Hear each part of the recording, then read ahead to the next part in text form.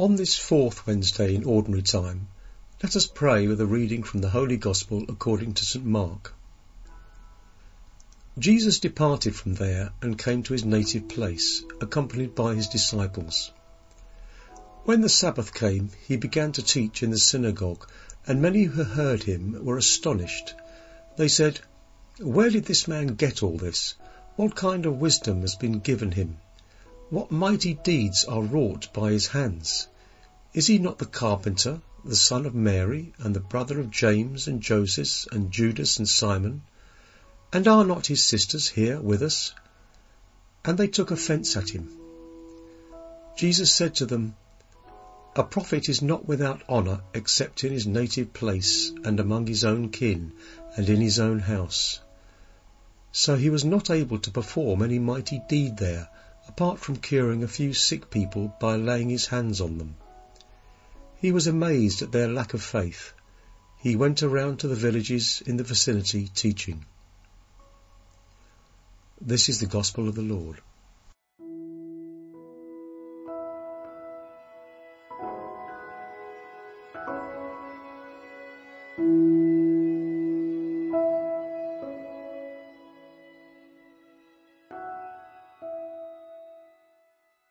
In these times, it's somewhat complicated to talk about the reality of the devil. It's much more gratifying and appealing to pretend it doesn't exist. We Christians believe in God the Father, the Son, and the Holy Spirit. We don't believe in Satan. We don't have faith in him, nor do we believe in him or trust him. That's clear. Sometimes, in some Christian environments, there's so much talk about the devil, and some priests talk so much about the evil one that he seems to be more important than God himself, and instead of loving Jesus, people end up being afraid of someone they don't know. It isn't so common, but it happens.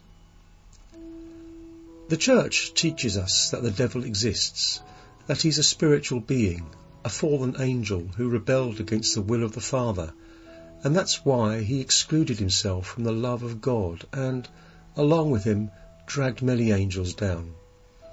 We don't know how many there are. The devil is a creature, that's his rank. He isn't the personification of evil, nor an opposing force to God. He doesn't fight as an equal with God, as the ancient myths say.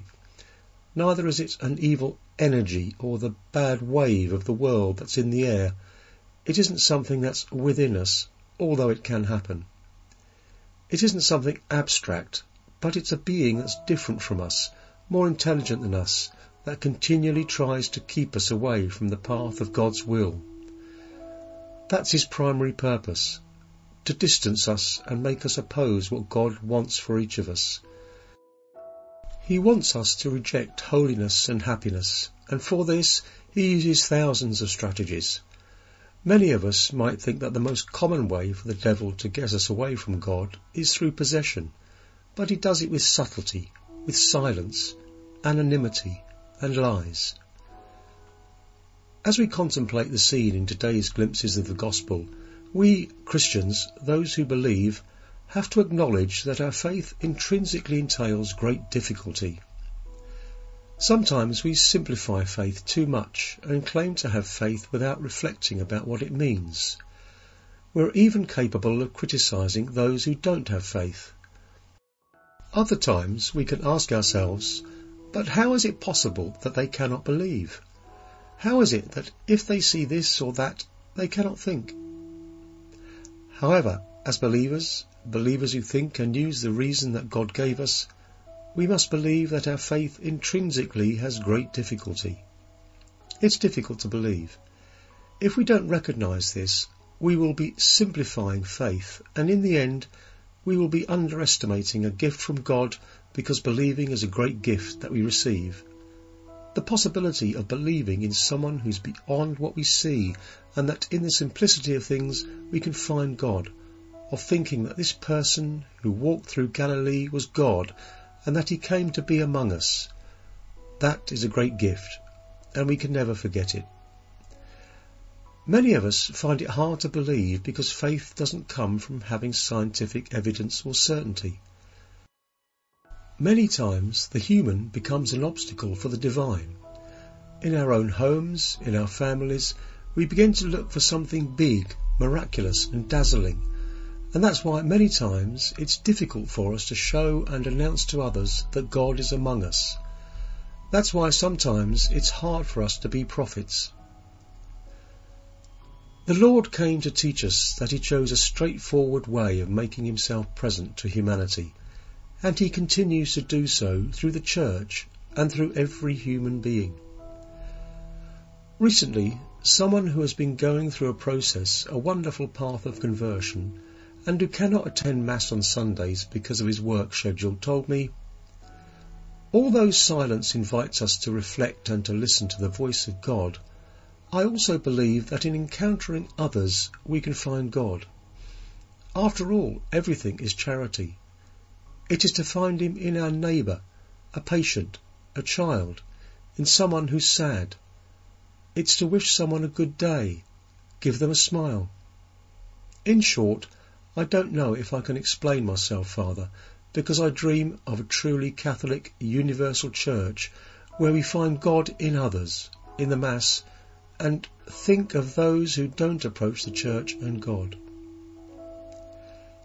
I believe it's unnecessary to add much more, because the Word of God is working marvellously in every heart. We need faith to see God's miracles, and we need faith to realise that God is present. That's why the best thing we can ask for is faith, not to ask for miracles.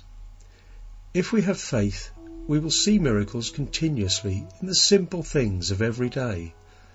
The miracle of waking up, opening our eyes to a new day and seeing all that God has given us, our family, our children, the miracle of receiving many spiritual and material gifts. Let's pray for faith to discover that he's always there and that our human nature isn't an obstacle to believing. On the contrary, it may be the motivation to trust in his presence. May we have a good day, and may the blessing of our merciful God, the Father, Son, and Holy Spirit descend upon our hearts and remain forever.